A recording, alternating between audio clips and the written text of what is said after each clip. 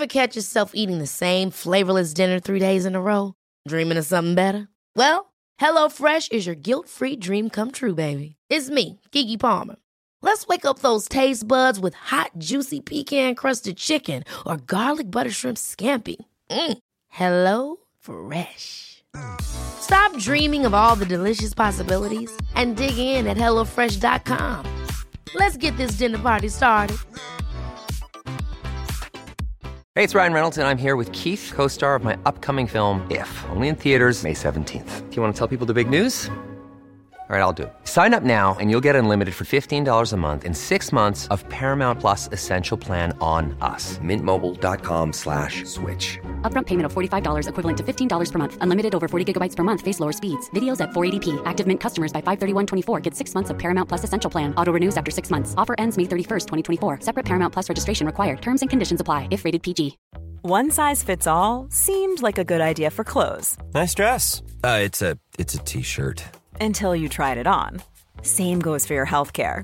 That's why United Healthcare offers a variety of flexible, budget-friendly coverage for medical, vision, dental, and more. So whether you're between jobs, coming off a parent's plan, or even missed open enrollment, you can find the plan that fits you best. Find out more about United Healthcare coverage at uh1.com. That's uh1.com.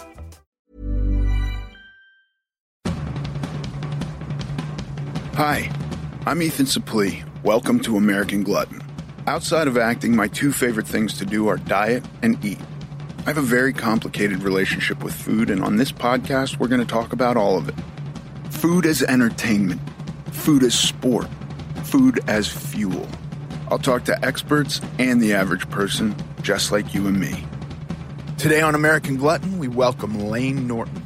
Layne is a PhD in nutritional science, pro-natural bodybuilder, raw elite powerlifter, physique coach, and has been called the godfather of nutritional science. You can find Layne at BioLayne on Instagram or biolayne.com.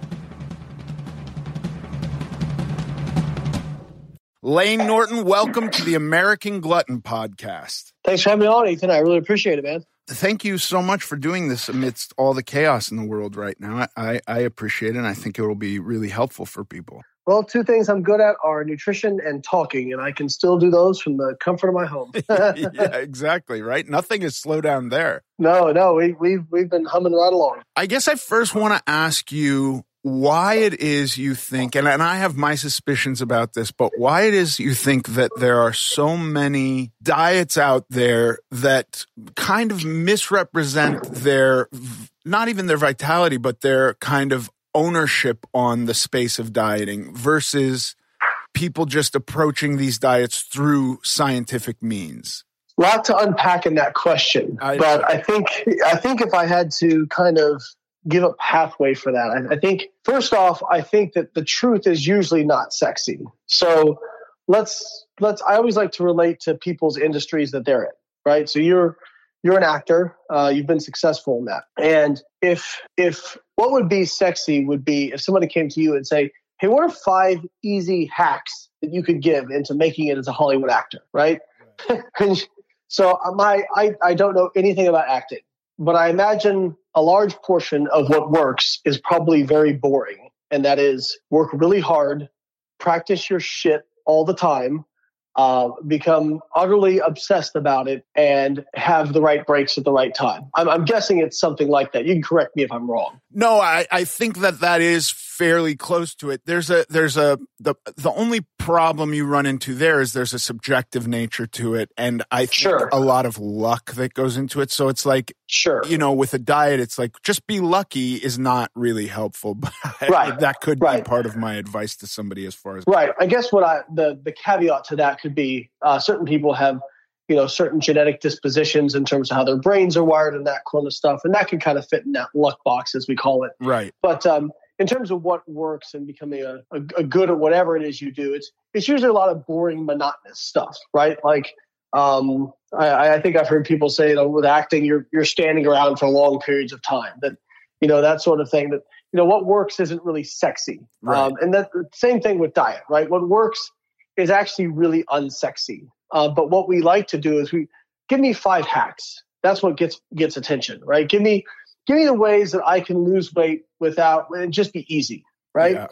And for some people, they come across certain diets that do feel easy to them, kind of trips their I call the compliance algorithm, where it feels easy for them and whatnot. They usually get really kind of zealous about their approach because it works so well for them. They think it'll work well for everybody. What we know is that's not necessarily the case. In fact, I think what works well for one person, kind of the whole "it works for me" argument, is less about physiology and much more about psychology. Right. It's preference is a big part of that, right? Big part of it. Huge part of it. And that's backed up by scientific data. Now, getting back to your original question, because unfortunately I tend to squirrel when I get on these topics and go down rabbit holes. I love it. I think a big part of it is, the other part of it is not just being sexy, but everyone likes to feel validated in what they do. So, for example, I'm a pretty big fan myself personally of flexible dieting, which is, I track my calories, my macros, and whatever kind of fits in that domain, I don't limit myself from specific food choices. Now, the caveat to that is based on what my macros are will actually end up determining my food choices, because if I'm in a fat loss phase and my calories are down to, 2,000, 2,500, I'm going to eat a lot differently than I would if I was, eating 3,500 calories a day, where I've got a lot more flexibility. Right. So, that being said, I don't, limit myself from any foods. Nothing's off limits for me. And that's something that the reason I kind of came to that was, I come from a bodybuilding background. That's where I got into kind of the fitness industry. And I found myself in my off seasons, because I was so restricted during contest prep, because I would, cut out all these quote unquote bad foods, that when it came to my off season, and I was in college at the time, if my buddies ordered a pizza, I found myself, I couldn't just have one slice of pizza. It would be like the entire thing. Yeah. Actually, that's called a disinhibition reflex, and is actually kind of tends to be pretty common with people who have really restrictive diets, that if they kind of go off a little bit, they just end up all the way off, right? Yep. And so what I started doing was, in my own mind, kind of said, well, is it really that one slice of pizza that's taking me off, or is it the fact that that one slice causes me to eat the whole thing? So rather than trying to restrict myself, I said, you know what, I'm just going to have calorie and macro targets, and I'm going to hit those. But if I want something in those, then I'm going to have it. And what happened was my compliance just became so much better. Right. And it felt easy. It felt easy for me, because it felt like, okay, if you're telling me that because what would happen is I would be binging on that pizza, and I would, like, in my mind saying, I'm never going to do this again. And then, of course I'm going to do it again. You know what I mean? Like, yeah. If you keep doing the same thing and expect different results, it's the definition of insanity. So doing that kind of tripped what I call the compliance algorithm. And it felt easy for me. So I became a big proponent of flexible dieting.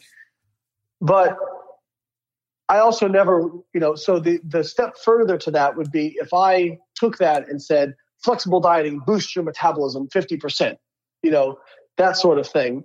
And what you're seeing a lot now is people have a diet that they felt like worked well for them.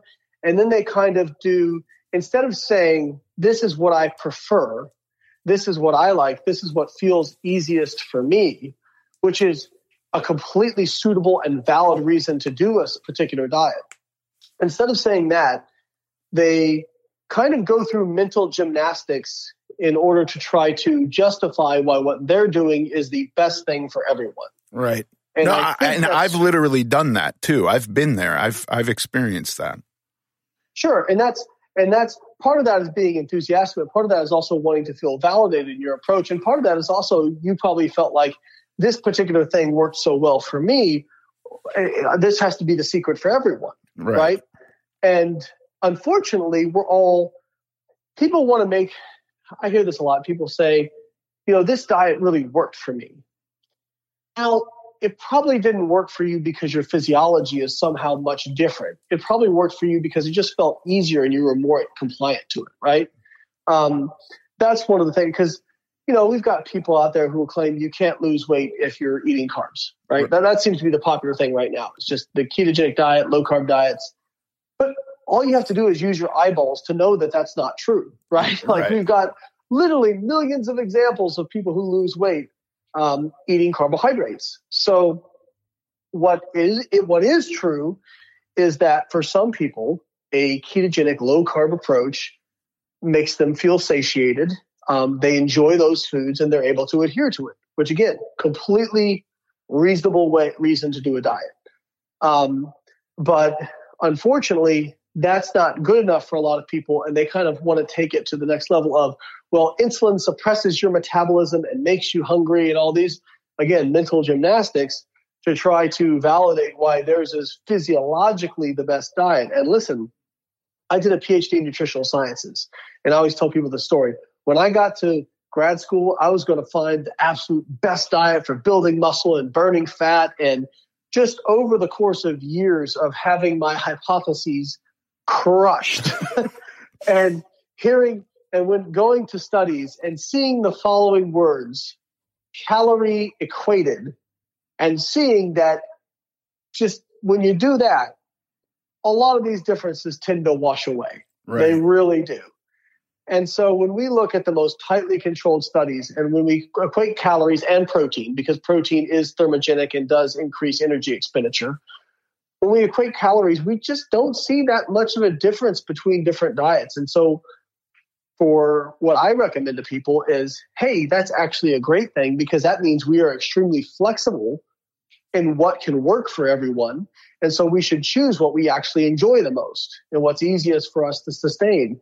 Because if you do a ketogenic diet because your favorite, influencer does that, but you feel like crap and you hate it, and it's just, something that feels really awful, but you're just clinging on for dear life because this is what you want to do. But how successful are you going to be with that approach? It's just not going to be very successful.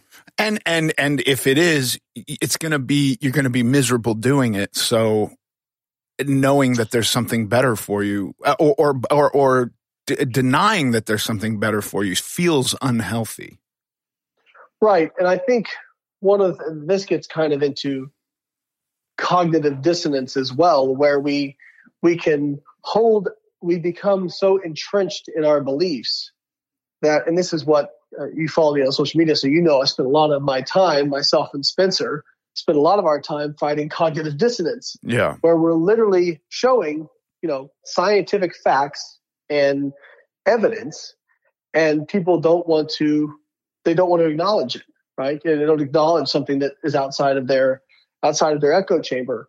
But that's actually not just a problem with nutrition. I think that's a problem with a lot of different things. I mean, politics is the same thing. There was actually a study years ago where they gave Republicans and Democrats, like hardliners, information that would either support or refute a belief they had. And they found that both pieces of information were equally as effective at just further entrenching them. So meaning something that refuted their belief actually just made them double down and become even more entrenched in their belief. Yeah. So when you're dealing with that kind of cognitive dissonance, it's really hard to make headway. And I find that most people, and you said you had been there yourself, I think from what you said, most people have to come to that realization on their own rather than having it forced down their throats, Yeah, I mean, the last couple of years I've and by the way, in no small part due to guys like you and your book and Mike Israetel and Spencer and but it's been a few years where I really have been trying to shed, but I've been on diets since I was 5 to some degree or another. And I developed the habit of sneaking food really young, which was utterly detrimental to all of the diets I was put on, and then even came up to bite me in the butt when I decided to go on diets as an adult.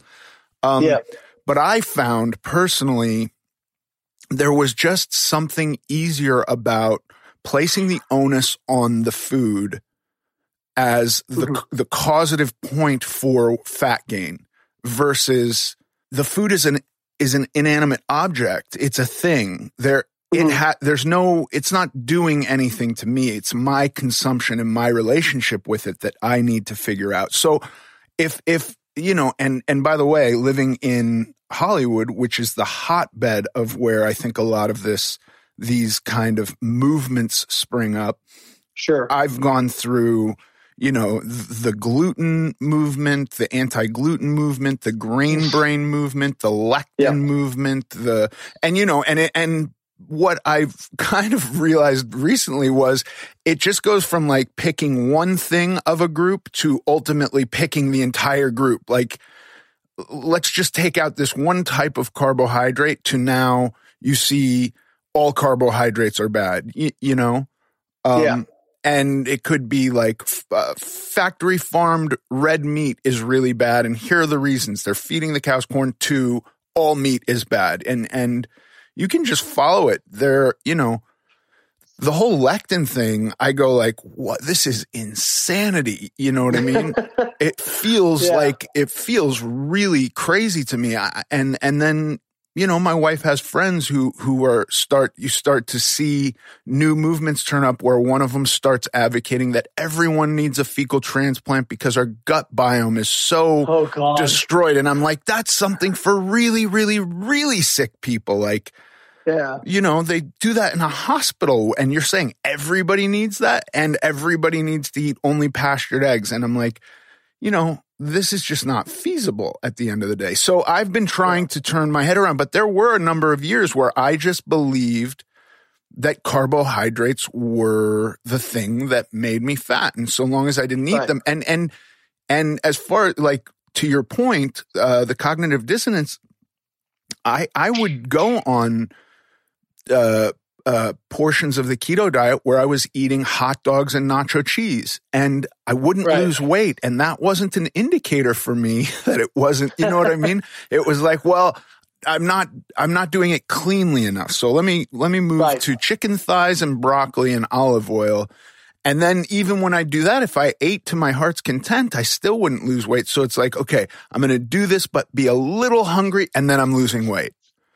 Right. And so now I'm just kind of, and by the way, having addiction issues and all of this, there was also a point where I was like, sugar is off the table, period, because that'll make me like relapse and I'll be just, at the bar drunk at the end of the day if I start the day with a donut. And now I'm kind of like, no, I can have, as long as it, I have enlightened, there is sugar in that. It's obviously low calorie, but it's not destroying me. You know what I mean? Yeah. Because I'm still within the parameters that are set calorically. Correct. I think a lot of this, Ethan, is that I hate to, I don't like inferring intent with people because that can be a slippery slope. But sure. I think the fitness industry attracts a lot of shysters and a lot of charlatans because it's easy, because you are dealing with people's self-image, which, people become desperate with this stuff, like absolutely desperate. I've coached, before I was kind of a quote unquote influencer, I coached, 1,700 people over the course of like 15 years. And I just saw so many people who were just so desperate. And it was sad. And I have come to, I think you coming from the background you did of, being very overweight, people love to kind of try to get into camps and entrench themselves. And we see this in everything. We see this what's going on right now, right? If you not to get too political, but if you say something like, well, I believe Black Lives Matter, then people say, well, you're saying cops' lives don't matter. No, both things can be true. Right. And just by saying, I don't condone the violence from the people protesting, people say, well, are you saying that you don't believe that, this? And it's like, no, that's not what I'm saying at all. Right. So we call those, I call this out all the time in the fitness industry. We call that strawmanning. Yeah. Meaning you create an argument that the person didn't actually make. So I think a lot of these shysters, they find that it's very easy to get people to buy in, because all you have to do, if you learn anything about marketing, you don't sell your product, you sell a problem. Right. So you create a problem, and then your product is the solution to that problem. So if you look at any of these diets, they all have the same playbook. Here's what's this. this one thing is making you sick. It's this one, nutrient or carbohydrates or whatever it is. They pick it out, right? Now it's the carnivore diet. People will tell you that it's, that it's phytates in plants, that plants are, trying to slowly poison us, which I find absolutely hilarious. Right. So you create the problem and then you sell the solution, essentially.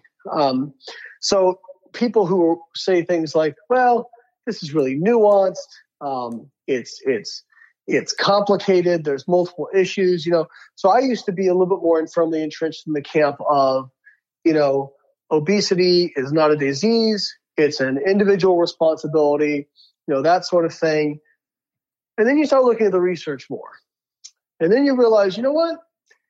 There is personal responsibility here, 100%. But there's also what makes people prone to stuff. My PhD advisor, Don Layman, one of my favorite quotes I ever heard from him, he said, genetics can load the gun for obesity, but behavior pulls the trigger. Sure. Right? So what that means is, it's easy to say things like, well, obese people are lazy or whatever it is. But you also don't realize, if you're not somebody who's prone to that, obese people have a much higher reward system in their brain for food. Yeah. It is far different how food rewards them compared to somebody like me, who I've never really, been overweight except when I did a YOLO bulk for bodybuilding. Right. I've never been overweight. So food for me, like, I'm not sitting around all day thinking about what I'm going to eat. Like, every once in a while I'll be like, oh man, that'd be really good, But, for some obese people, it can almost be like, that's all they think about is what is my next meal? What am I going to have? That's because food is such a high reward thing for their brain. Yeah. So that's part of it. And then you also read studies like when they surveyed women who were obese and found that over 60% of them had been sexually assaulted sometime in their life, right? So trauma can also be a trigger for this, possibly, as well as when they interviewed them, they said, I became obese so nobody would touch me, right. Or I felt like I could defend myself better. So this is a very complicated issue, and trying to boil it down to like, oh yeah, it's just sugar that made everybody obese. Right. Okay. So what you're saying, and then kind of saying, retracting that back, saying, okay, well, and this means that you can't get leaner eating sugar. Well, there's something in science we call Occam's razor, which is basically the lay interpretation is, when all things are equal, the simplest answer is usually true. It's actually the actual literal interpretation is, the hypothesis that requires the least amount of assumptions is probably true. So some of these, like you look at, for example, the carbohydrate insulin model of obesity, which claims that it's not calories that matter, it's insulin. That carbohydrates, even in even if you're eating low calories, carbohydrates secrete insulin. Insulin traps fat in fat cells. That causes your body to sense it's starving, and you overeat in response, right? Right. So there have been a lot of studies on this now, and have shown that they have not been able to show this model to be true under many different conditions. And every time they show this, the proponents of this model come out and they say, well, it's just they didn't do this thing right, and it just needed to be longer, and they didn't do this. And one of the problems with that is you are really assuming the human body is extremely rigid in what it can tolerate. Yeah. If this is going to be true, right? And even if it was true, it's not a very robust hypothesis if it requires all these other things to be true. And what we know is the human body is extremely flexible. If it wasn't, we wouldn't be here today, because our species would have died out a long time ago. So this idea that seed oils, you can't get healthy if you're eating seed oils, or carbohydrates. You can't lose weight and be healthy if you're eating carbohydrates. No, we have examples of all different types of people who've been able to improve their health through diet and nutrition using all different types of diets. What do they all have in common? Well, most of them have in common that they allow people to lose weight. There was a meta-analysis by Naud et al. In 2014. And for people who aren't familiar, a meta-analysis is basically where they take studies that have that are similar in design and test similar things, and they combined them, all the data, to get kind of a consensus, right? So this meta-analysis looked at, all right, of people who lost weight with different diets equal in calories, what difference did the carbohydrate and fat ratios make on the markers of health, right? And what they found was that 95 to 99% of the health improvements from diet were completely explained just by the weight loss. So, for example, people make a big deal about inflammation, right? And you'll have people on all sides. Like vegans will say meat is inflammatory, that if you eat any meat, it's going to cause you to have inflammation and this and that, the whole game changers argument. Well, if you look at very tightly controlled studies where either they feed lean meats as the protein source or plant-based proteins, there was a study that did this, I think it was for 6 weeks, and had both groups in a calorie deficit. They both lost the same amount of weight. One group was eating their protein almost exclusively from animals, one group from plants. Both groups improved their markers of inflammation by the exact same amount. Right. And same thing for sugar. So there was a study a while back where they looked at high sugar intake versus low sugar intake, calories, protein, everything equated. And they found that both groups improved their inflammatory markers, and regardless of the sugar intake, because both groups reduced their body weight. So if you just lose weight and keep it off, you get much healthier. Now, so for me, when I start with somebody and trying to figure out what diet should they be on or what's best with them, I always start from the perspective of, okay, what is the diet that they're going to best be able to adhere to? Now, that portion of it is very individualistic. I have met people who swear up and down by intermittent fasting. I've met people who swear up and down by keto, swear up and down by plant-based, whatever you can find, whatever you can think of and dream up. There are people who swear up and down by it. Yeah. Probably because it felt easy for them. But so here's the caveat to that. I tell people, I'm like, your anecdote, your individual experience is extremely important for you. It means almost nothing for everyone else, right? So when it comes to making broad recommendations for a lot of people, which is what I have to do because I write books and make posts on the interwebs, I almost rely exclusively on empirical data because that gives us the best answer as to what works for most people. Yeah. Does that make sense? Totally. No, I mean, that's what you have to do. You have to go like statistically, this is where the evidence points. And that doesn't mean that anecdote and empirical evidence can't exist in concert, and they should.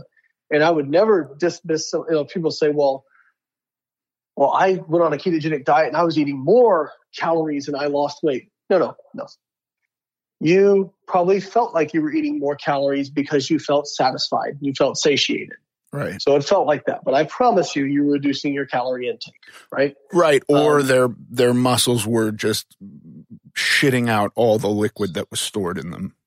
That's also true. So that's a great point. So we have quite a bit of data on this now, that people who go on ketogenic diets lose a lot of weight really rapidly in the initial stages because of water loss and possibly some lean tissue loss. We do see higher rates of nitrogen excretion during the initial phases of a ketogenic diet. So there was actually a study by NIH that came out that looked at a low-fat diet, high fiber versus a ketogenic diet on satiety. And they found that spontaneously people on the ketogenic diet ate a few hundred calories less, but people on the like high fiber plant-based diet actually ate like 700 calories less. So it was actually the conclusion was that this plant-based like high fiber diet was probably more satiating than the ketogenic diet. But what was interesting was even though the plant-based was eating less calories, the ketogenic diet group lost just as much weight. Right. And kind of the critics of that study will say, well, look, they must be getting some boost to metabolism if they're eating more calories. No, they analyzed that. They basically lost a lot of water. Right. Right. So now that can be, again, that's where psychology comes in. And for some people who have had trouble losing weight in the past, maybe that's helpful because it gets them bought in early. You know what I mean? So if somebody starts a diet, they lose 5-10 pounds their first week, they feel great.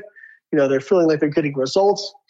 The problem becomes is that if it then disheartens them that the next week they don't lose anything or only lose a pound or two, they need to understand why that's happening. So like my thing is I look at all diets as tools in the tool belt.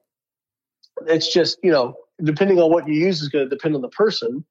And let's just be real about why it's working and not do mental gymnastics about why, it's due to some weird trumped up mechanism that you developed because you read, a chapter out of a biochemistry book. Yeah, I do. I think about this all the time, and I try to psychoanalyze myself and go, why was that true for me, and why is it true for other people? What does it matter at the end of the day? Can't you just say, I prefer this? And I think the reality is that, as you said, diets are difficult. They're not just easy. A diet or any kind of a restrictive diet at all requires effort. And therefore, you hope you're doing the most efficient one. And therefore, if you believe the one you're doing is the most efficient, maybe it has some placebo effect or something. I don't know what it is, but it does seem harder, even from my conversations with people, to go like, no, it's just the one I like. It's just the one that's working for me. I think there's a couple things to that. And I also want to touch on the placebo effect, because I'm really glad you brought that up, because that's a huge thing people don't even think about. I think people like to feel validated and justified. I think that's part of it. Yeah. And I think people like to feel like they're special in terms of, I tried, I tried everything, and this thing is finally the thing that worked for me. So it's kind of like discovering the magic bullet, right? So I think that's part of it. And you are absolutely right when it comes to placebo. So people will tell me, I tried everything, and then I read about the ketogenic diet, and I did it, and it worked. Well, you were very enthusiastic about that diet. You self-selected that diet. Right. I bet, of course, it worked initially. Of course. If you look at some of the studies on placebo, I have always been kind of a skeptic. So when somebody makes a claim, my first initial thought that runs through my head is, I wonder if that's bullshit. And then I set out, and I do that with myself too. So like I set out everything I do, I set out to disprove it. Because if it stands the test of me trying to disprove it, then it probably is super robust and a good tool. Sure. Does that make sense? Totally. So rather than just being, there's downsides to being an early adopter of things. There really are. And you see this because you see people who like they buy into everything when it first comes out. And they end up looking like they're chickens running around with their heads cut off because they're changing their mind so much. So now, after reading more about the power of suggestion, anytime I read any study, I kind of look at it and go, yeah, wake me up when there's 10 of those, because I just don't believe it yet. Yeah. So that probably sounds like a bad thing coming from a scientist, but it's actually a good thing. So no, that's your job as a scientist, isn't it? Yeah, well, so people get frustrated with science because the scientific consensus is very slow to change. But that's really important that it's slow to change, because if we just changed every time a study came out based, that had a certain methodology or what, like we would be flip-flopping all the time. Yeah. It's the same thing with government. I mean, our government, people complain about how slow it is, but it is designed to be that way, because you would not want a situation where somebody could come to power and just make wide sweeping changes. It may sound good until it's the guy on the other side of the aisle who you don't like, right? So that's why our government is structured that way. And that's kind of why science is structured that way too. You don't want to make broad sweeping changes to our current understanding of the universe if we're not really, really, really confident of it. So getting back to the power of suggestion and placebo effect, there was just to give people an idea how powerful this is. We have a lot of confidence that caffeine, for example, is a pretty good performance booster. It's not going to turn you into Superman, but the research shows that consistently caffeine improves performance. There was a recent study where they did 4 groups of people doing cycling, endurance cycling. Mm-hmm. And one group of people didn't get caffeine, told they didn't get it. Another group got it, told they didn't get it. Another group told they got it, didn't get it, and another group told they got it and got it. Okay. Right? So four different groups. And what they found was it did not matter at all whether or not they got the caffeine. What mattered was what were they told. Wow. And so people misinterpret this, and I brought the study up, and somebody said, well, does that mean caffeine's bullshit? I said, no. It just means that your beliefs about what caffeine does are much more powerful than what it actually does. Yeah. So even more impressive was a study a couple of years ago, and this was a big study. They looked at a lot of stuff, but I'm just going to pick out one parameter that they looked at, and that's the hormone ghrelin. I don't know if are you familiar with ghrelin? No. Oh, so is that the thing you get that diminishes as you persist on a diet? That's leptin. So leptin is kind of the hormone that acts in opposition to ghrelin. So ghrelin, as you diet, ghrelin goes up and increases your hunger level. That would be the simplest way to explain it. It's a gut hormone. So we expect to see people who have higher levels of ghrelin will have higher perceived ratings of hunger. So they did a study where they isolated out people based on their genetics, and people who were low secretors of ghrelin versus high secretors of ghrelin. And then they randomized them and told them randomly. So meaning people who were low ghrelin secretors, some of them got told that they were low, but some of them got told they were high. Okay. And people who were high ghrelin secretors, some of them got told they were high, but some got told they were low. Guess what happened? Their genetics did not matter. Right. Those who are told they had high are hungry. Those were told that. So not only that, not only the subjective feelings, the people who had low ghrelin, who were told they had high, they observed their ghrelin levels actually increase. Wow. So this is where people get offended by the idea of the placebo, because they think that means that they're somehow stupid or that they've been tricked, right? But that's not true at all.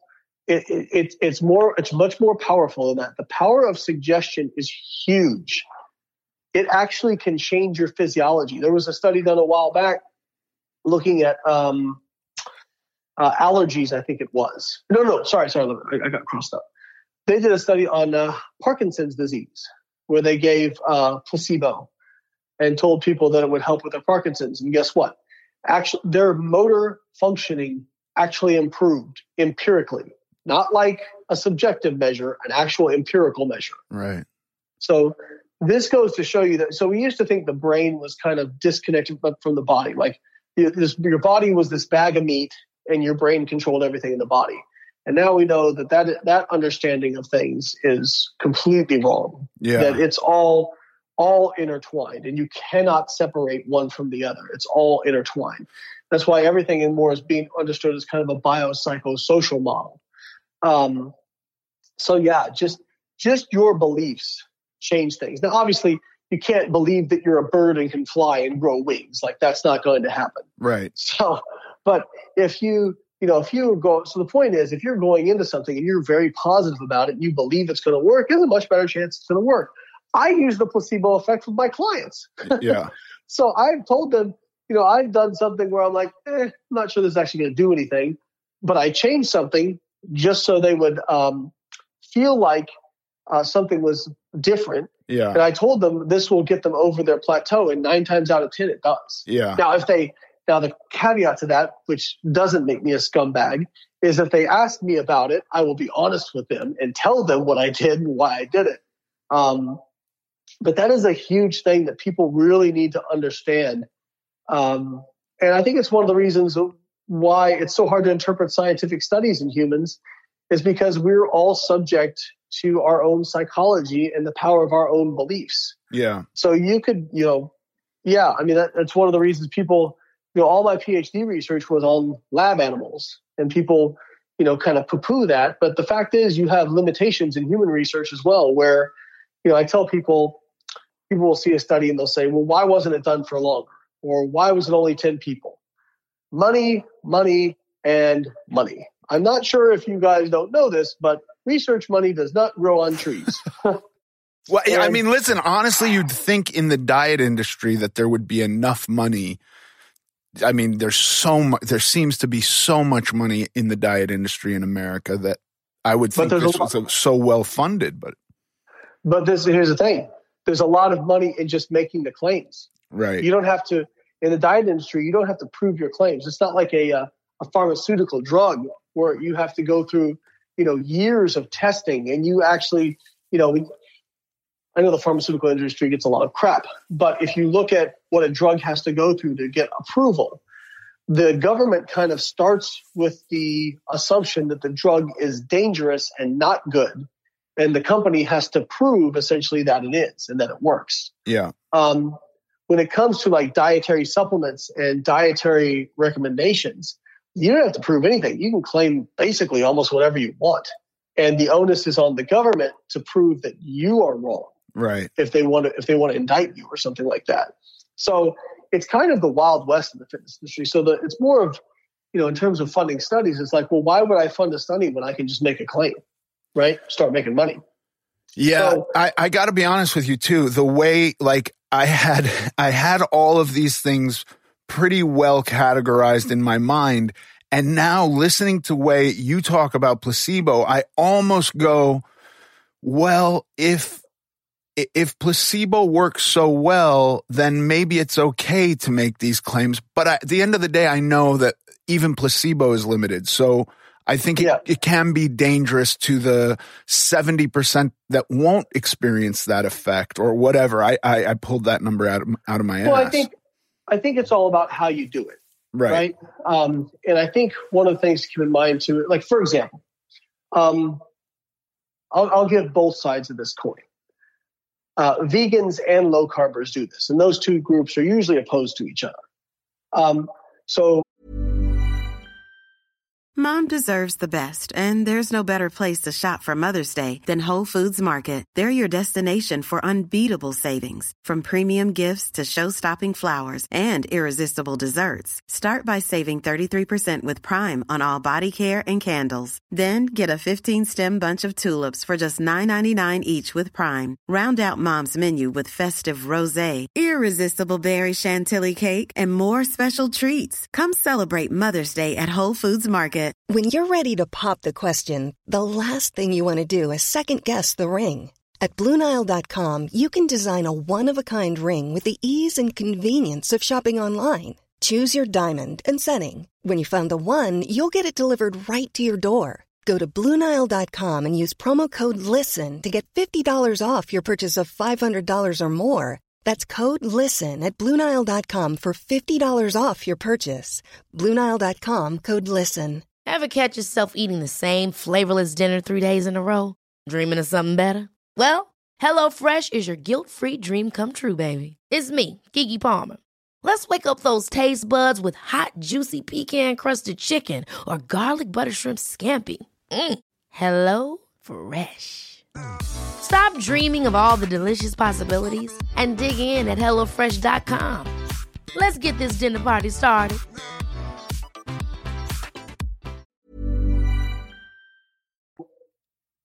Vegans and low carbers kind of have a Machiavellian, the end justifies the means sort of approach to things. So when it comes to vegans, for example, they'll be happy to misrepresent research, blatantly lie about it. Not all vegans, but some of them blatantly lie about it. And their reasoning is, well, and I've heard them say this straight out. They say, well, I don't care if that's not exactly accurate. If it gets people eating less meat, what's wrong with it?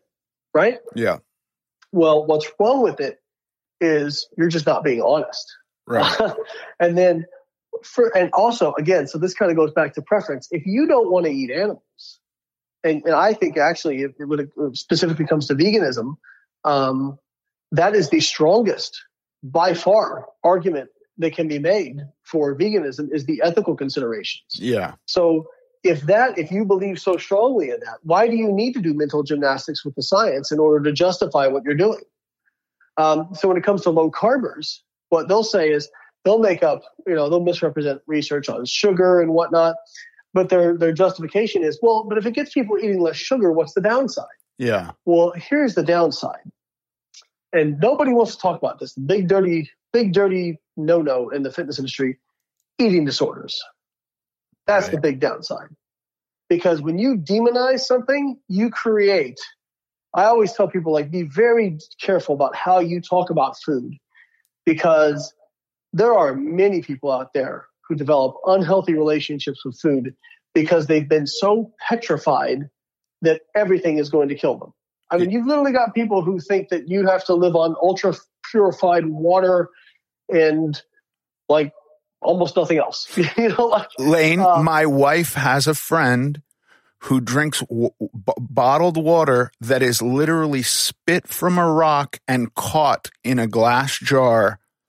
And I'm not kidding. And it's called raw water. That's not a joke.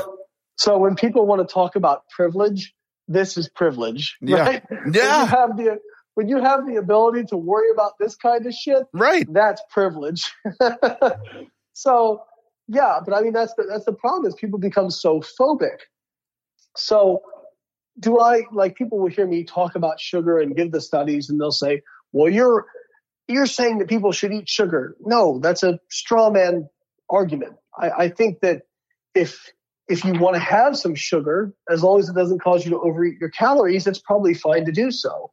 But I think for some people, it probably is not a good idea to have a lot of sugar because they have difficulty moderating their intake and it's not very satiating, right? But like just telling people sugar is addictive when there's no evidence or there's very little evidence of that, or telling people that, that it's going to spike your insulin and you can't lose fat if you have high insulin and this sort of thing. Like that's you're not creating a healthy environment for people. And I've met so many people who the reason they actually become overweight, the root of it is because of an eating disorder, because they have this kind of effect where they feel like if they're not perfect, then it's all for naught. Yeah. And so if they can't be perfect, they might as well not even give a shit, right? And that is something the fitness industry creates, is this really high. I've met so many people who just feel like they have such a high barrier to entry to be healthier. They it's kind of like, well, I want to get healthy, but I just don't know where to start. Right. And it's like, you don't have to go from where you are right now and all of a sudden go to the gym 5 days a week for 2 hours a day and track your calories meticulously and eat high fiber. Like, you can start with some really small changes in your life that'll make a big difference, you know? Yeah. Especially when it comes to just go walk. You know what I mean? Yeah. And likewise, if you do have addictive tendencies and everything's gotten so out of control, then maybe your sphere of responsibility is so small that doing something really extreme will help you get onto that path. Possibly. And I would never, again, everything's tools in a tool belt for me. Yeah. And I think, yes, that for some people, it probably works kind of in the backwards sense that they need to strip it down to the bare essentials and then they can slowly add things back in as they but again, control of the things. caveat is some people. Right. Yeah. Sure. And you'll very rarely, I always use this example of people, people say, how do I know who to trust? Because there's doctors over here saying this and then you say that. And the problem is that as people, we're pretty good at, when we talk to somebody, we're pretty good at being able to decipher if they know more than us on a particular topic, right? Yeah. We're pretty good at that. What we're awful at doing is determining of two people who are more knowledgeable than us, who is the more knowledgeable of the two. So, for example, if Mike Israetel and I got into a debate about like max recoverable volume versus minimum effective dose, you're probably going to kind of just side with the person you like the best. You know what I mean? Like the person who resonates the most, because you're not going to be able to have the wherewithal to determine who's the more knowledgeable of the two on the topic. Right. Although in that case, it's probably Mike, if I'm being real. It's one of those things that's very difficult. But when it comes to kind of the idea of food addiction and that sort of thing, there is some good evidence for food addiction. Right. There is good evidence for it. So people think that because I say sugar is not addictive, or there's very little evidence it's addictive, that I'm saying that food isn't addictive, and that's not true. But the kind of foods here's what's funny about sugar addiction. When people talk about sugar addiction, they say, well, if I eat donuts or cookies or cakes, But that's not foods that are just high in sugar. They're also high in fat. Yeah. You're talking about, ultra processed, hyper palatable, calorically dense foods. And what I got to be careful when I use the word processed, because people think that just food processing in and of itself is an inherently bad thing, and that's not true. Ultra processed foods are, I don't want to say bad because they're not bad, but they're easier to overconsume, and they have negative health outcomes if they're overconsumed because people just simply eat too many calories from them. And there's several studies showing that the weight you gain and the negative impacts to health are just due to the caloric overconsumption. Right. So, and I think that's important, because if somebody needs to cut those things out of their diet to lose weight and to get their mental state to a point where they can adhere, that's fine. I would never say don't do that. But for some people, it has the exact opposite of effect. If you tell them if you want to be healthy, you can never have this again, it will actually make them either not even try, or every time they fail or can't stick to it, they will just feel like a failure. And it'll be completely counterproductive. So again, when people make recommendations or whatever, I'm not saying that, everything's on the table, right? Low carbs on the table, low sugars on the table, plant-based on the table. Every different diet you can imagine is on the table. But I'm just saying, let's be honest about why it works. Right. I wonder why stuff like the Dutch hunger winter and thrifty gene theory, I worry that people are scared that if those types of genetic ideas are pushed out, that it's going to cause people to go, well, it's genetic, so I can't do anything about it, so I'm not going to do anything about it. Versus the effect it's had on me, which has allowed me to understand more of my behavior. Yeah, and I think that behavior is the root of it. Right. Now, is there genetic components to it? Absolutely. But if it was genetic, our genetics didn't change in the last 60 years. Not that much. Right. You can't change your genetic code in 3 generations. That takes a very long time. So what is more likely is that, and what the thrifty gene hypothesis does say, is that the people who survived famines, that passed on their genetic code, were probably people who had, were set up to be a little bit more, as you said, thrifty with energy. Yeah. Right. If you were wasteful with it, then you probably didn't survive some of these famines, right? But by the same token, obesity is a very new problem. Yeah. And we don't all become obese, right? So that means there's clues as to why certain people do and why certain people don't. I think it boils back to, yes, certainly genetics load the gun, but behavior pulls the trigger. But I think a lot of people get caught up in the X's and O's of diet rather than focusing on behavior, right? So they think about it, and you can even speak to your own experience, Ethan, is when you had a diet like fail or not work, was it because your carb and fat ratio wasn't right, or because you ate after 6 p.m. or you ate before noon or whatever else it is, or was it that you just kind of stopped being as diligent with it and then it stopped working? 100% of the time, in my experience, that a diet went sideways was due to my error. Yeah. And now that being said, a lot of those times were probably due to either busyness or stress or a coping mechanism or all these other things, right? So I teach a course called Science of Nutrition. And one of the things I said, it's kind of geared towards coaches for nutrition. And one of the things I said is when you talk about your clients and you do your client check-ins and your clients screw up, one of the things you really want to have is you want to have 2 things: empathy and accountability. So meaning that if I have a client who screwed up, I'm not going to browbeat them about screwing up, because the chances are they've already done that to themselves. Yeah. Especially if I'm dealing with somebody who's been on a lot of diets, they feel like a failure, that kind of stuff. just me berating them it may look good for the Biggest Loser in TV, but it's not really going to help them very much. In fact, it's actually going to demotivate them. Right. Right. So, but that being said, I also can't just be empathetic and not put some personal accountability with that. Right.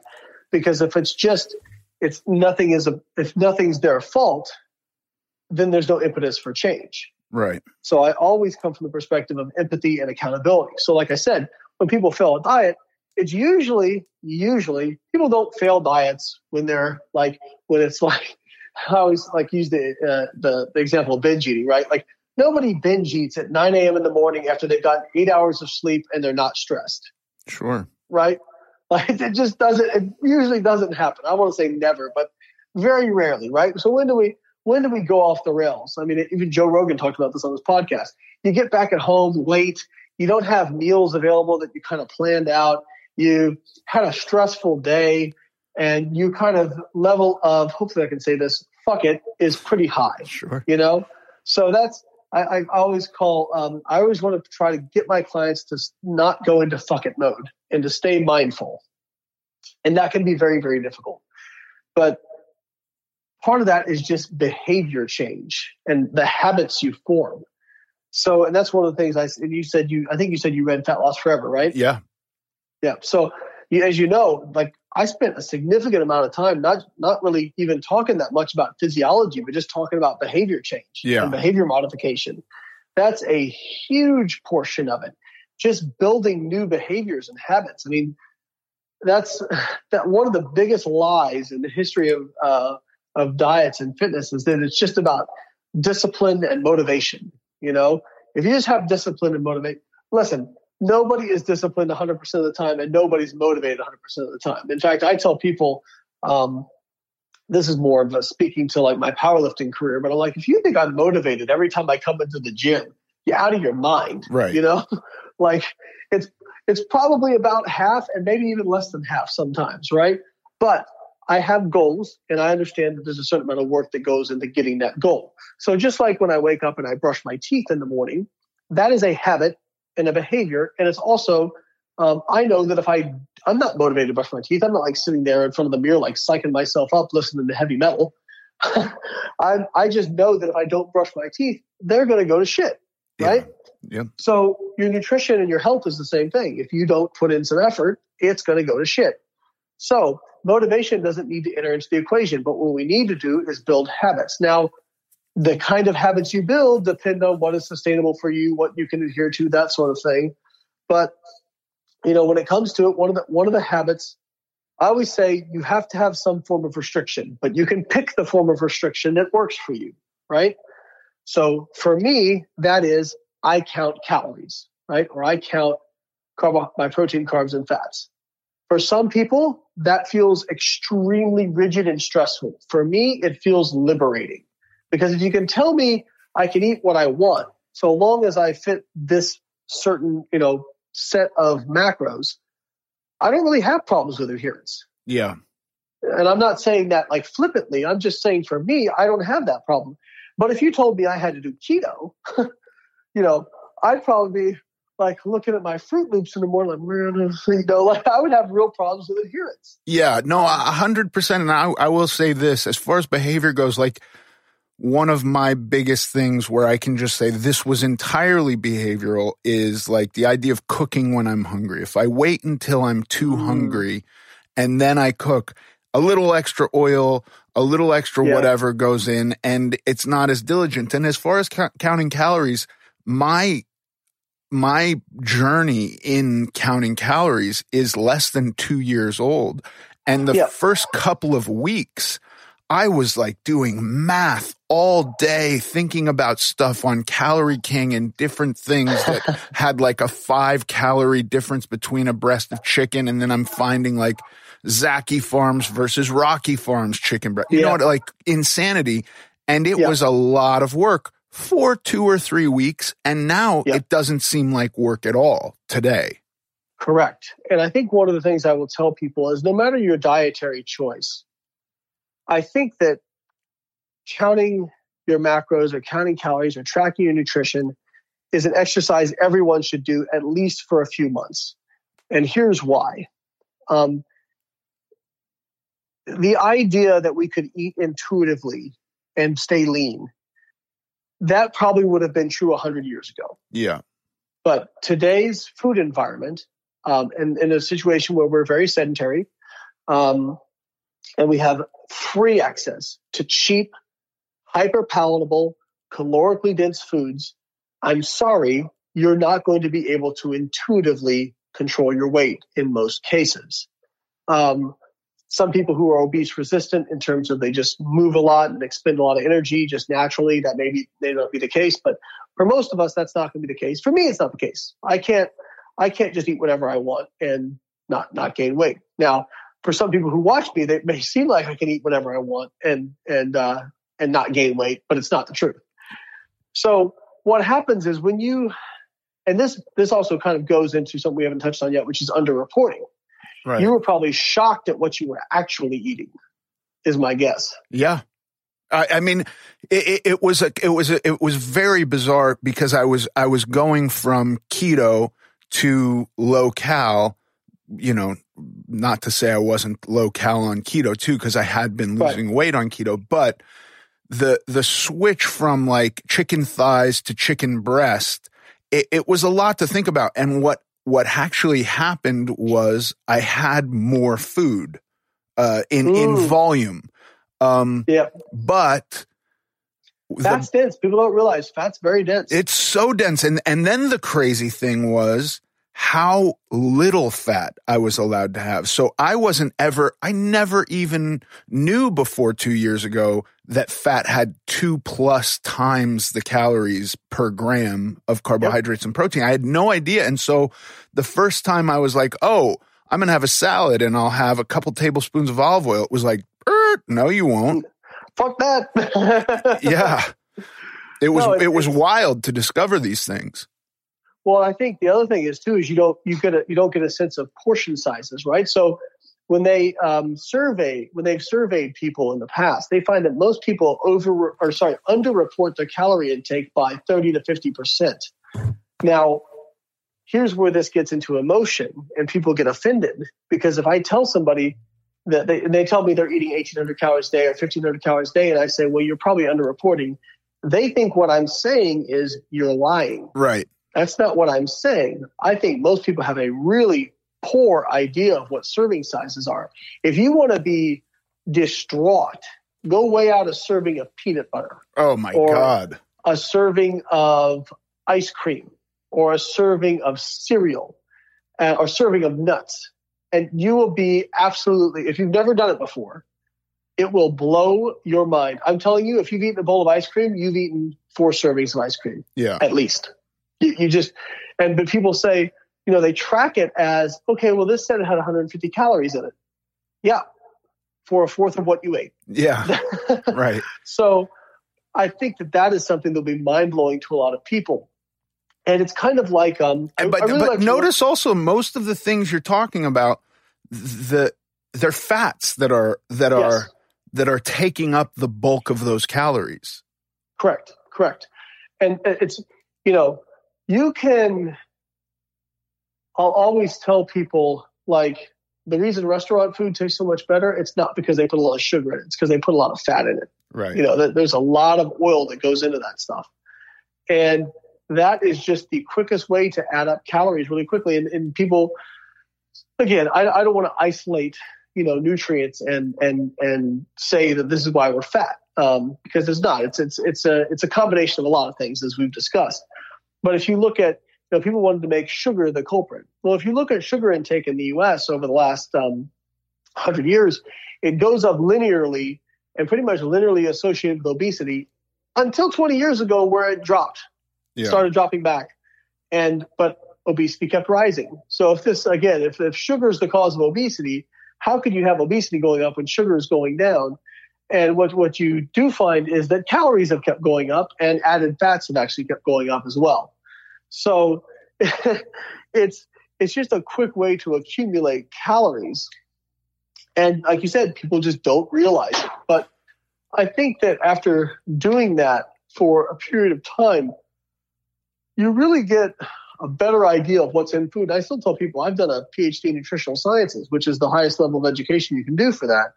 And the most I ever learned about nutrition was literally just when I got into bodybuilding. And I'm going to show my age. Now we have apps. We've got our own app now. Shameless plug. No, plug it, please. I love these apps. So, Carbon Diet Coach. We'll have to let you try it out. And basically, it's just an app on your iPhone or Android that coaches you nutritionally. And we have, it can be customized to the user. We have, balanced diets. We have, you can do ketogenic if you want. You can do reduced carb. You can do plant-based, whatever you want. It's available. But it's an algorithm my wife and I and my friend Keith Crocker, who's a dietitian and a fellow coach, wrote. And basically, you enter in your information. It gives you nutritional recommendations based on your individual goal, how fast, like the rate of weight loss or gain or whatever you're going for. And then it adjusts those based on your check-ins every week, just like a coach would. It also has a nutrition tracker in it that a lot of people have said, holy crap, even if I didn't use the coach, I would still use this because it's way better than MyFitnessPal or anything else out there. So it's been really cool. We launched it in less than a month. We've got almost 10,000 users on it. That's amazing. So anyways, I really think these things could be a game changer because I as a kid, I remember seeing calorie books. It was much more complicated. Oh, I tell people, I'm like, listen, people are like, oh, I got to track this. I'm like, listen, stop complaining to me. Really. Like when I first got into this, I literally had the complete book of calorie counts that's about 1.5 inches thick. Yeah. And I took it to the store. And food that didn't have labels on it, I just would flip through the pages and find what it had, right? But that was really great for me because I never learned more about nutrition than I did doing that. But now you have, literally you can find anything now. So, we even got our app has a barcode scanner. You just scan a barcode, boom, it comes up. Wow. Right? So, it's pretty cool stuff. So there's a lot of tools out there now. And like you said, I think that's one of the reasons we developed this was because, we coach people nutritionally as well, but not everybody can afford hundreds of dollars a month for a nutrition coach. Right. So our app is $9.99 a month. And I know RP has one where Mike and Spencer work for that is also, it's more of a kind of a diet template app sort of thing. But I think theirs is in a similar price point. Yeah. And it's probably very good. I've never used it. It's probably very good. So there you go, RP. So one of our competitors, shameless plug for you guys. But you guys, that you're both kind of advocating for similar things. Of course. Yeah. Because we're honest scientists. Yeah. And if you find people who are, and probably, Ethan, one of the things you found is amongst the true experts in the field, some of the words you very rarely hear are best, worst, never, always. We don't really use those words because we've had them beaten out of us through doing research and making strong claims, Right. And we usually, if you ask a question, we're gonna give a lot of nuance. We're gonna create a lot of background on that, just so people don't misinterpret what we say. So. It's very funny when you see people just so confidently state that it's this one thing or this one secret that's going to turn around your life. And it's do you really believe that? I think what I found over the course of my life and being in nutrition, I always joke that I think partly is because everybody eats. Yeah. So everybody has an opinion about nutrition. Whereas if I told people I was a theoretical physicist focusing on string theory, they probably wouldn't have a conversation with me about string theory. Maybe, yeah. I don't know. But people believe what they want to believe. And I always tell people when I get in debates with people online, you've probably seen some of them, I'm sure. I kind of love them, to be honest with you. They're so much fun to watch. I'm not doing that because I think I'm going to change the person's opinion who I'm talking to. I don't think I am. I'm doing it because I'm hoping, and people have told me this, somebody who's watching, that I'm just going to plant that little seed of doubt that causes them to start questioning what they thought they knew, right? And I've had so many people who have messaged me and say, I used to hate you. And then I started looking into this stuff more. And now I realized that I was fully, cognitively dissonant and didn't know what I was talking about. And now it's like opened up my eyes. And I tell people, like you talked about it, Ethan, like kind of looking at like energy balance, for example, calories in versus calories out. Some people don't like it. I think a lot of people don't like it because there is, with energy balance, there is an inherent element of responsibility that's on the individual, right?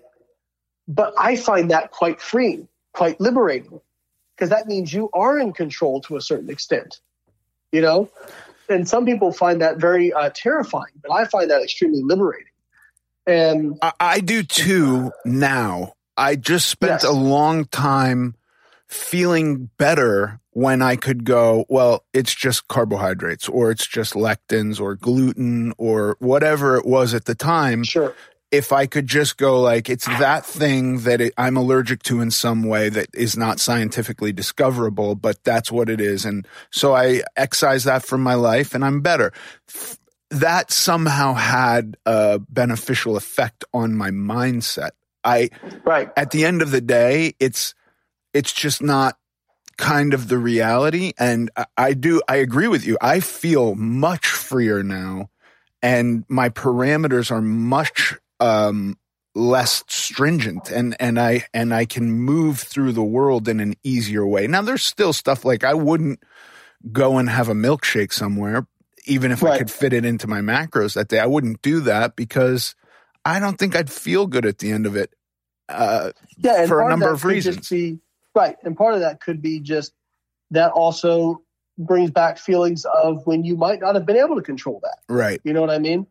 So I will never fault somebody for the way they go about doing things. It's just more about, let's be honest about why stuff's working or why stuff doesn't work. And I think, again, with that energy balance stuff, it can be really hard.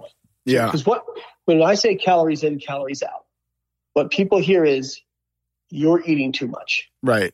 Right. Which is true. But here's the big caveat. You may be eating something that already feels very challenging for you, but not losing weight. Yeah. Right. So I'm not saying that you're not feeling like that it's not difficult. I'm just saying for you as an individual, your current energy expenditure levels and what your goals are, you're eating too much.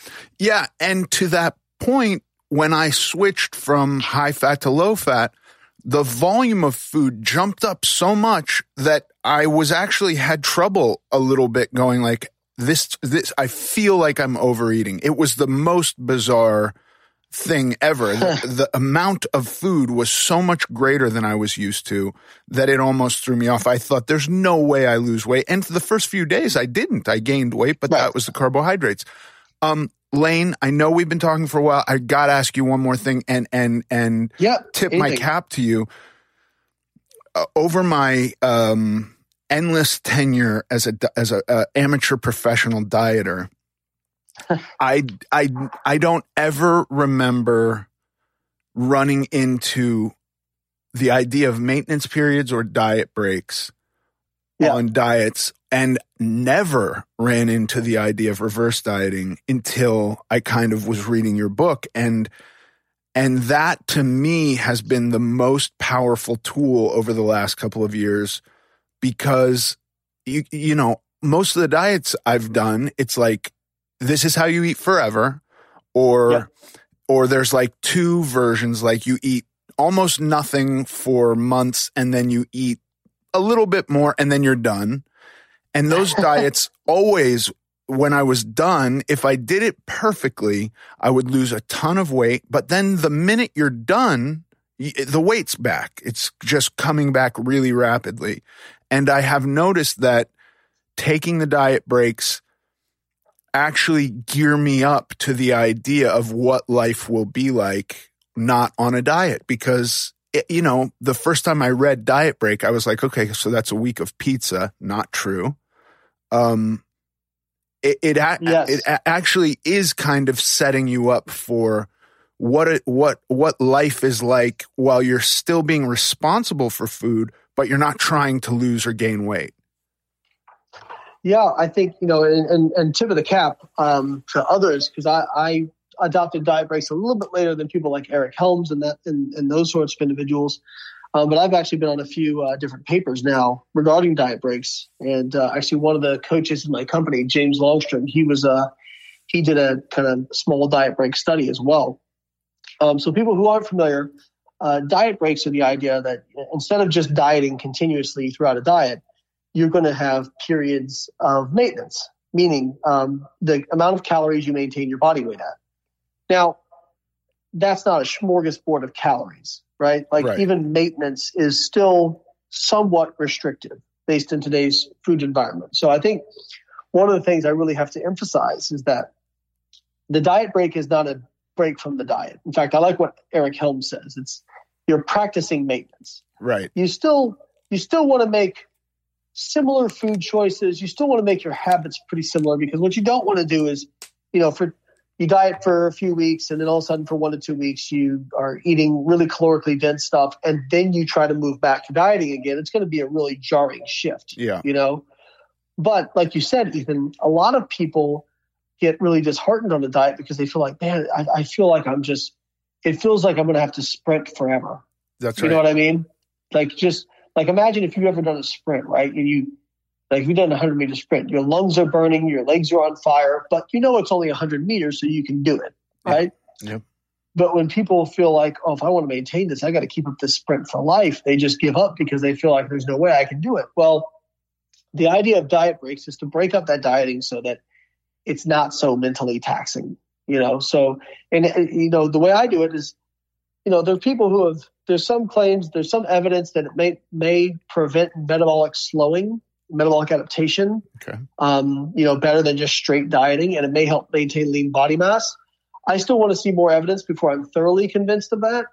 But more than anything, I think it could simply be something where it just improves adherence over time.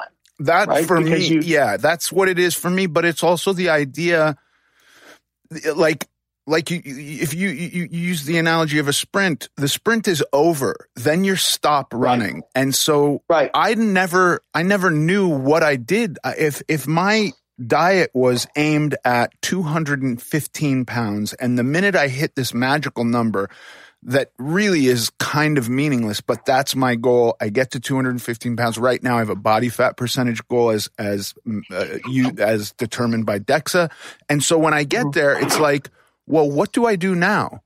And for me, the idea of figuring out what you're going to do then long before you get there and having it be almost lifestyle is so valuable.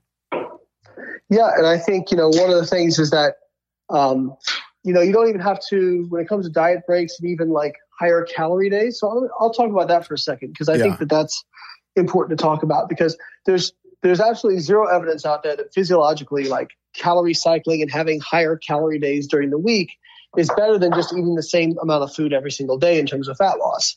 But I like calorie cycling. Why? Because it helps my adherence. So like for me, I'll use the example of, high calorie days as well as diet breaks.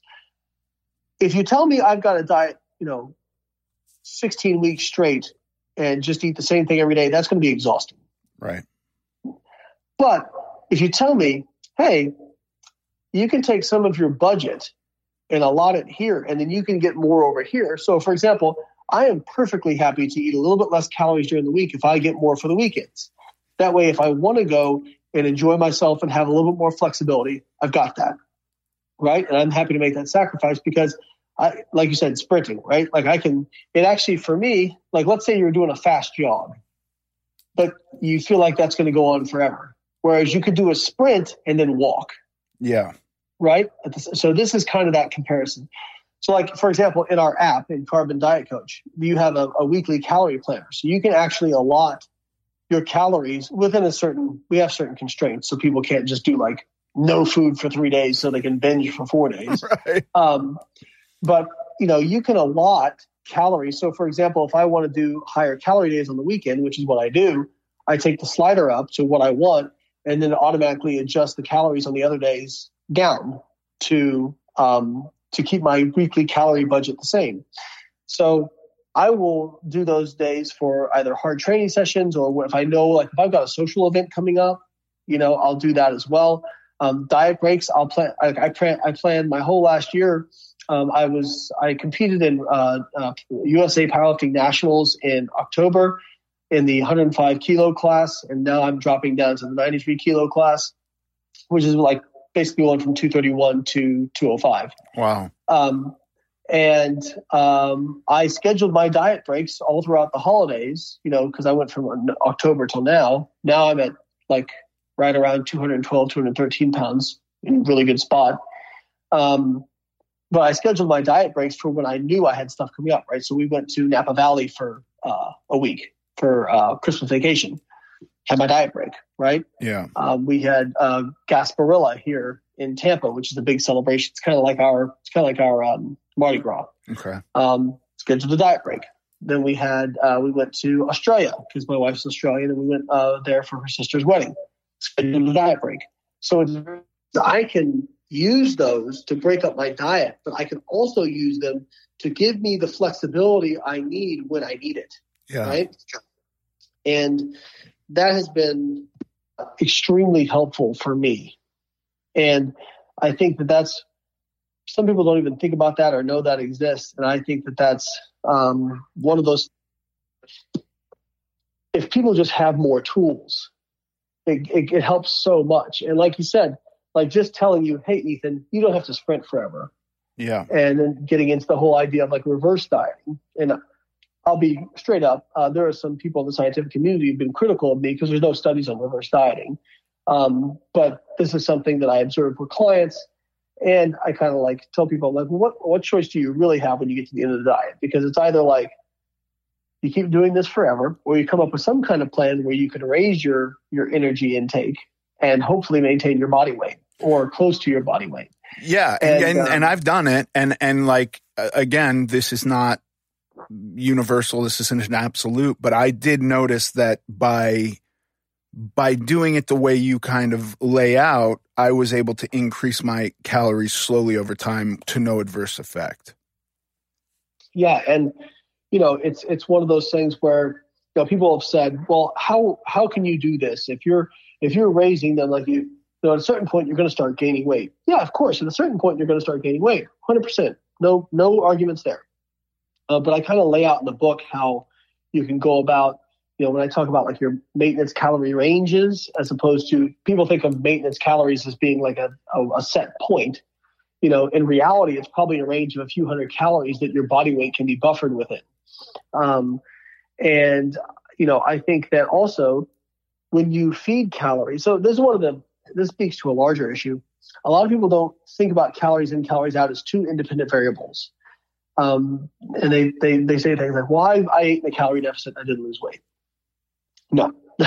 If you didn't lose weight, you weren't in a calorie deficit. Now, you might have eaten what you thought was a calorie deficit, but it wasn't for you.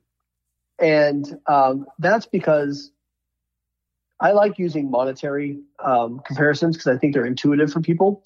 So when you overfeed, your energy expenditure doesn't stay static. It goes up, right? When you underfeed, your energy expenditure goes down. And that can be one through your endogenous metabolic rate, your BMR, but also your NEAT, your non-exercise activity thermogenesis, which is just like fidgeting, non-ambulatory movements, unintentional movements throughout the day. Believe it or not, that is a significant portion of your daily energy expenditure. So when I say things like energy expenditure, a lot of people just think I mean exercise. No. Exercise is usually the smallest portion of your energy expenditure. Right. I'm talking about all these little movements you don't even think about throughout the day. So what I think happens with some of this reverse dieting stuff is I think you've got people who they have this buffering range of calories. And if you slowly increase them, what tends to happen is the body just buffers out that increase with increases in BMR or NEAT if you give it enough time, right? So if you add 300 calories, or like I did this past in my diet. So I got to 97 kilograms and I was on, I'm trying to think what my average weekly calories were about 2,700, I want to say. And then it bumped me up to the app. I used my app to do this. So Carbon Diet Coach was coaching me this entire time while I was dropping weight. It bumped me up to, I want to say like 3250 as like a maintenance rate, as a maintenance start. And then I was doing a slow reverse diet from there. Wow. Well, I got up to 3,450 calories. So I went up about 200 calories over the course of about 10 weeks. And I actually dropped a kilo during that time. Wow. Now I'm not saying that I'm violating the laws of thermodynamics. Obviously that's not happening. But what tends to happen with me is when I add calories in, I become spontaneously more active without even thinking about it. Right. But if I just threw 300 calories on top of my diet right at the start, do I think the same thing would have happened? I don't. I think the kinetics of how you do it matter. Now, I don't have any empirical evidence to back that up. So when I tell people this, I always say, hey, I'm not trying to sell this to you. This is just a tool that I found useful. If you don't want to use it, great, right? But I've just found it to be very useful. Now, eventually I did start gaining weight, but I think part of that was because I had a taper week, so I was not training as hard in the gym, right. And my weight jumped up by around a kilo or so. But at minimum, I maintained my weight and ended up adding about 300 calories over the course of about 11 weeks.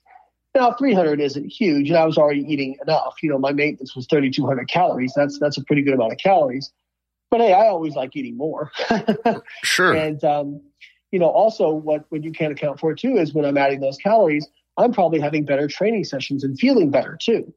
So I think that matters as well. So I think one thing I really want to emphasize to people is, don't think about calories in and calories out as like set numbers. These are moving targets within buffering regions, and you can use that information to your advantage. And when I talk about reverse dieting, we have a book about that as well, the Complete Reverse Dieting Guide.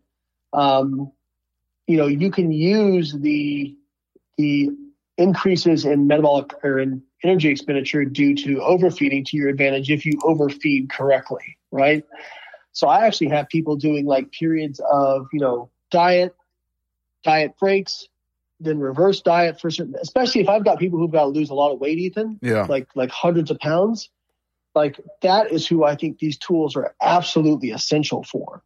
Because if somebody's got like 200 pounds to lose, that is such a long journey. You know what I mean? Yeah. And honestly, that journey is I think, look, it took me 18 years to come to a place that I'm actually comfortable at, that I can go on a vacation and not worry about what's going to happen to my body on the vacation. Like it took a long time to figure that out.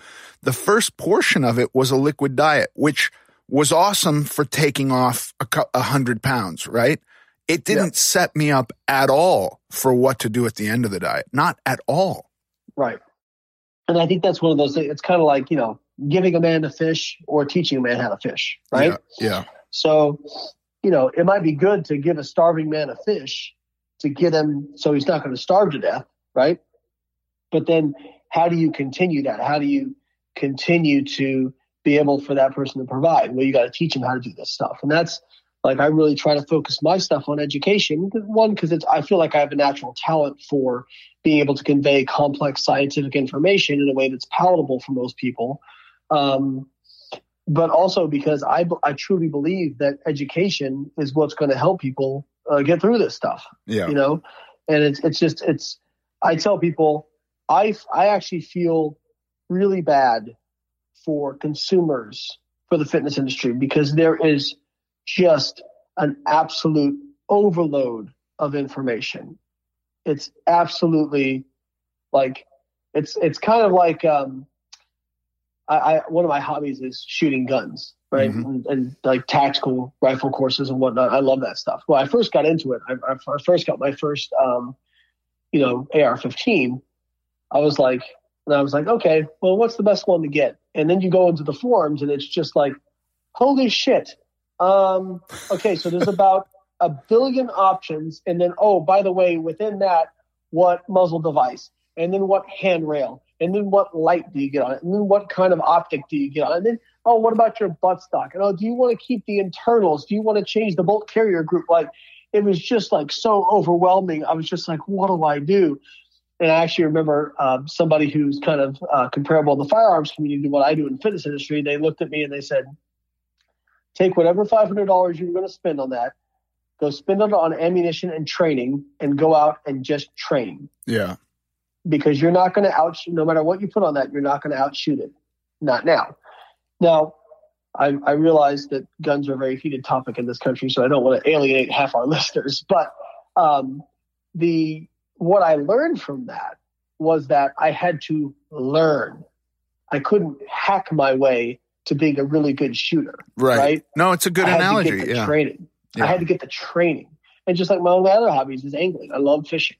And you know, when I go out with a guide, I'll hire guides here and there because I want to learn, right?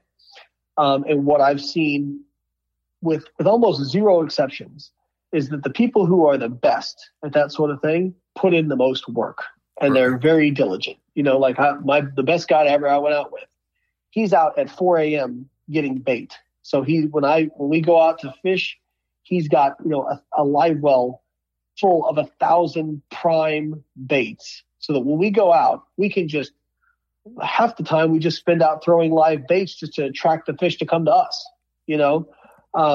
So they go out with a game plan. They've learned it. If I ask them like, hey, what fishing rod should I get? The questions are going to be, well, what application? What are you targeting? What kind of lure are you going to have on it? What kind of line are you going to put on it? So it's like every question, they ask more questions. And that's the same thing in nutrition. Somebody says, hey, what kind of diet should I be on? Or what do you think of this? It's going to be, well, what's your goal?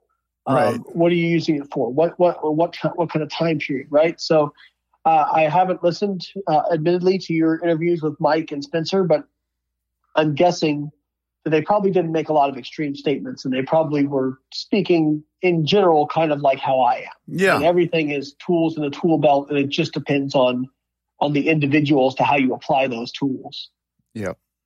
I mean, that's it. I think the thing that at the end of the day, it's training is the way. That hearing don't eat carbohydrates is not nearly complex enough to really understand what's going on. And you can have a success or a failure if you diet in that fashion. And again, your book is pretty straightforward. It's not a bunch of like high-end biochemistry speak. You know, it's like it's a book that communicates easily. And I think that anybody who's doing any of these diets should at least understand some of the nuance that goes into it beyond, you know, even beyond calories in, calories out, even beyond, you know, move more than you're consuming. I think those are too simplified too. Yeah, if I can brag on my book, Fat Loss Forever, real quick. Believe it or not, Ethan, I actually wrote that book in 8 weeks. Wow. Yeah, I just it's funny. I'll tell you the story how that came up, and then I'll get out of the way. So I've been thinking about writing kind of a fat loss manifesto for a long time, and then I had been listening to Joe Rogan's podcast and had been kind of trying to get on there because he seemed like he followed me on Twitter and he seemed like he was interested in the stuff I had to say. Follow him and are influenced by his nutrition advice. So one night at midnight, I look at my Twitter, and I don't have my notifications for Twitter turned on. The only way that I'll get a little red thing on there saying I've got notifications if somebody who I follow messages me. So it's like midnight, and I get a notification, so I pull it up, and Rogan's like, "Hey, do you want to come on the podcast and debate somebody?" And I'm like, "Yeah." So I originally had wanted Gary Taubes, but it actually ended up better. I got my good friend Dom D'Agostino, who's a ketogenic diet advocate. But going into the debate, which actually didn't end up being a debate because Dom's a smart guy and we basically agreed on 95% of stuff. Right. But when I want to learn about something even more, I write about it. That's how I learn. So I knew a lot of the stuff in there already, but I learned so much more just by reading and having, because when you read the book, you found out like I didn't really make any claims without citations that were clicked. And for people who have the ebook, all the citations are clickable. So you can go right to the study and look and see if I misrepresented anything. So, yeah, I was really proud of that book because it felt like it was the most natural book to write because of not just the scientific background, but also like just having coached so many people and seeing what had worked and seeing what had worked for different clients and being able to come out from the perspective of, hey, I don't have a dog in this fight. You know what I mean? Yeah. Like, sure, we got a chapter on flexible dieting. We also got a chapter on the ketogenic diet. And we talk about intermittent fasting. We talk about everything, right? It's a great book that really does welcome any diet. It's basically going like any diet you're going to do. Great, do that diet. Exactly. So it's funny because people who will like try to take shots at me, they're like, well, you're pushing your diet book. I was like, you ought to. Have you read it? Because I don't push any particular diet in there, you know? So I think I told people, I said, you know, it might sound arrogant, but I think anybody who coaches people, that's an absolute must have. And I think for people who are, you know, struggling with their weight loss, I've had a lot of people message me, a lot, and say, you know, your book changed my life. Like that this was also intimidating to me. And now I feel like I have so much power. Because it feels like the veil has been lifted back on everything. And I had people say, you know, now I understand why this did work and I understand why this didn't work and I understand why I put the weight back on and now I feel so empowered to keep it off. So again, I think that, and the one thing that I emphasize is not just that, but just like your experience, Ethan, for example, 18 years, like, that probably feels like a really long time, but look at where you came from. Yeah. Right?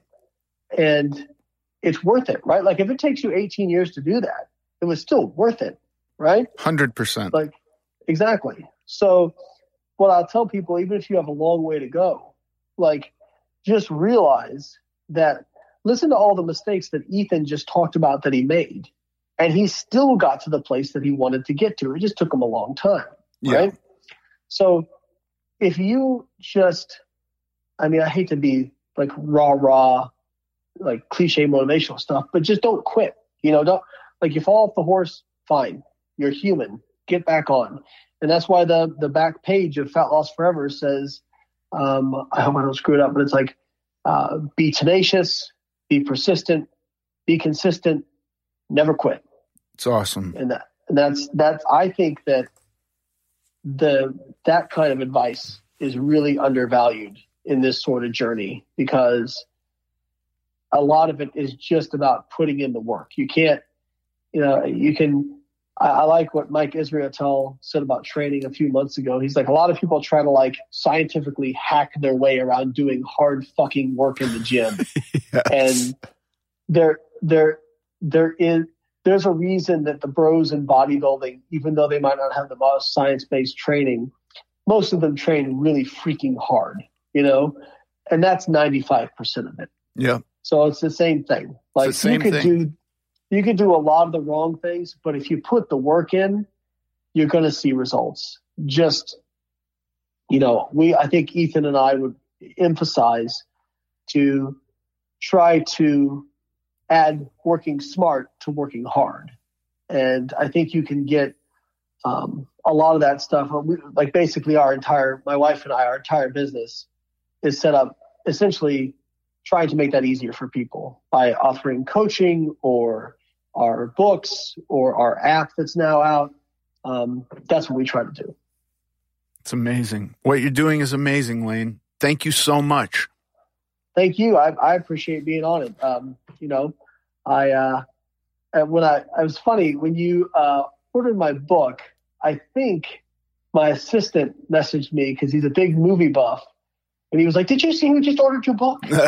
You know, I was like, no, who? And he's like, Ethan Suplee, he's been this, and this. And I said, oh shit, I love Remember the Titans. That's awesome. Yeah, I loved your book, man. Your book was amazing.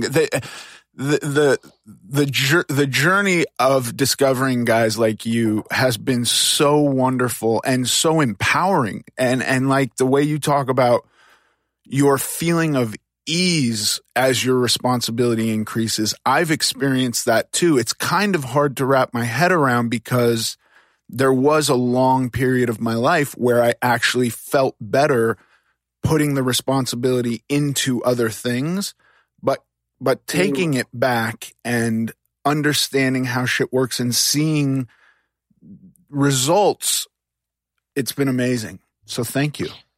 You're welcome. I'm going to add one thing to that. I'm a very transparent person, so this is me really putting myself out there. Okay. But I want to echo what you said, that responsibility is freedom.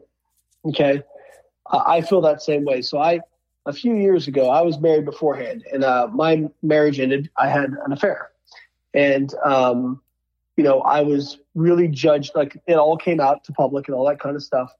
And that experience of having to own it and be responsible and just repeatedly say, this was wrong and it's my fault, that was actually so freeing and actually therapeutic for me. I don't know if that makes sense. Totally does. But, yeah, no, I actually think that's the way like a Catholic confessional works, you know? Yeah, so it's one of those things that, like, it actually helped me understand things a lot better, why I did what I did, what happened, and also, like, helped me heal so that I learned from that and grew. And I think that that's a lot of this, in your experience, and what you talked about is growth, right? Like personal growth. And when you go through that personal growth, now, whereas responsibility before felt like an attack or felt very uncomfortable, it feels very freeing. Does that make sense? Totally. It totally does. I mean, I think it's also the difference between discovering responsibility for yourself versus somebody forcing responsibility upon you. 100%. Now, one thing I will say is, like, in my situation, I had a therapist who helped me a ton. And she made a huge difference in my life. And I actually think that a lot of people who struggle with weight or any aspect, I think everybody should be in therapy, to be quite honest. Like, I don't want to be cliche, but that just helped me so much. So I would also recommend that if people feel like the X's and O's support of, like, what we provide isn't enough, hey, go get yourself examined in terms of, like, inner workings of why you think the way you do, why you act the way you do, why things are the way they are. And I think, like, understanding that, man, it gives you so much more control over your emotions. And when you have control over your emotions, it just changes your life so much more. Yeah, I couldn't agree more. I think mental is a big portion of all of this stuff. 100%, man. It's, again, I'll make one more financial comparison. I follow a guy named Dave Ramsey, and he's very practical. And one of the things he recommends is that you pay off debts. If you have a lot of debt, that you pay off the smallest debt first, and then the next biggest, and the next biggest, rather than paying it off as, like, what's the highest interest rate. And when people criticize him for that, they say, well, that's stupid, right? Like, if you're looking at math, you're paying more money out that way. And he said, I love his explanation. He says, if we were doing math in the first place, we wouldn't be in debt. Yeah. And then he said, this is a behavior issue. This is not an issue of math. And I think the same thing about, like, the obesity epidemic, that sort of thing. We know what to do, but just telling somebody eat less, move more, that's pretty awful advice. That's not really going to help many people. Yeah. Yes, it is true. It is the truth, and it is, you cannot refute it. We have tons of studies to show this, but we need to figure out, how do we get people's behavior to that point? And I think that's what we're getting closer to. And I hope there's more studies about actual behavior modification in the future. Yeah, me too. I think that would be super useful. Amazing, brother. Thank you so much, Lane. You're welcome, man. I enjoyed it. Hopefully this quarantines, lockdowns, all that kind of stuff we can get back to normal life here before too long. I was actually planning to fly out to California and do kind of like a podcast tour out there. So I was hoping we could have done this in person, but maybe there'll still be that opportunity in the future. Well, listen, the next time you're in California, please come in and we'll do it in person. And I'm going to come to Tampa at some point and work out with you and spend a day with you. Absolutely. You'd be more than welcome. We'd love to have you on our podcast that we're still trying to get off the ground. I can't wait, man. I really look forward to it. Awesome. Well, thank you. I appreciate the opportunity. Anybody, like I've already plugged all my stuff, but if you want to find me on socials, I'm BioLane on pretty much everything. And just want to thank you again, Ethan, for having me on this. I appreciate the platform because it enables me to reach more people and hopefully get a good message out there. Yeah, I love it. And your message is good. Thank you, brother. Thank you. All right, talk soon. Now for some Q&A. This question is from Adam. Adam writes, any books you would recommend on nutrition? Thanks for the question, Adam. I will say that the first book I ever read on nutrition was by a gal named Adele Davis. I can't even remember what the book was called, and I think I might have read 2 or 3 books by her. And they were kind of like very old school diet books, but I remember liking them a lot. And they were kind of straightforward. And if I'm remembering correctly, had some really good information in them. More current science-y books that I'd recommend are Lane Norton wrote a book called Fat Loss for Life. And Mike Israetel wrote a book called The Renaissance Diet 2.0. Both of those books are outstanding. I read both of them. So those are the books. Those are like my go-to books. If I have any question currently about anything, I look for an answer within one of those 2 books. Thank you for your question. If you have a question you'd like me to answer on the podcast, please submit it to AmericanGlutton.net. Thanks for listening to this episode of American Glutton. I'm Ethan Suplee, and as always, joined by my chaperone, Paige Dorian. Follow us on Instagram at American Glutton Podcast. Sincerely. Ever catch yourself eating the same flavorless dinner 3 days in a row? Dreaming of something better? Well, HelloFresh is your guilt-free dream come true, baby. It's me, Keke Palmer. Let's wake up those taste buds with hot, juicy pecan-crusted chicken or garlic butter shrimp scampi. Hello Fresh. Stop dreaming of all the delicious possibilities and dig in at HelloFresh.com. Let's get this dinner party started. Mom deserves the best, and there's no better place to shop for Mother's Day than Whole Foods Market. They're your destination for unbeatable savings, from premium gifts to show-stopping flowers and irresistible desserts. Start by saving 33% with Prime on all body care and candles. Then get a 15-stem bunch of tulips for just $9.99 each with Prime. Round out Mom's menu with festive rosé, irresistible berry chantilly cake, and more special treats. Come celebrate Mother's Day at Whole Foods Market. Hey, it's Paige DeSorbo from Giggly Squad. High quality fashion without the price tag. Say hello to Quince. I'm snagging high-end essentials like cozy cashmere sweaters, sleek leather jackets, fine jewelry, and so much more. With Quince being 50 to 80% less than similar brands. And they partner with factories that prioritize safe, ethical, and responsible manufacturing. I love that. Luxury quality within reach. Go to quince.com/style to get free shipping and 365-day returns on your next order. Quince.com/style.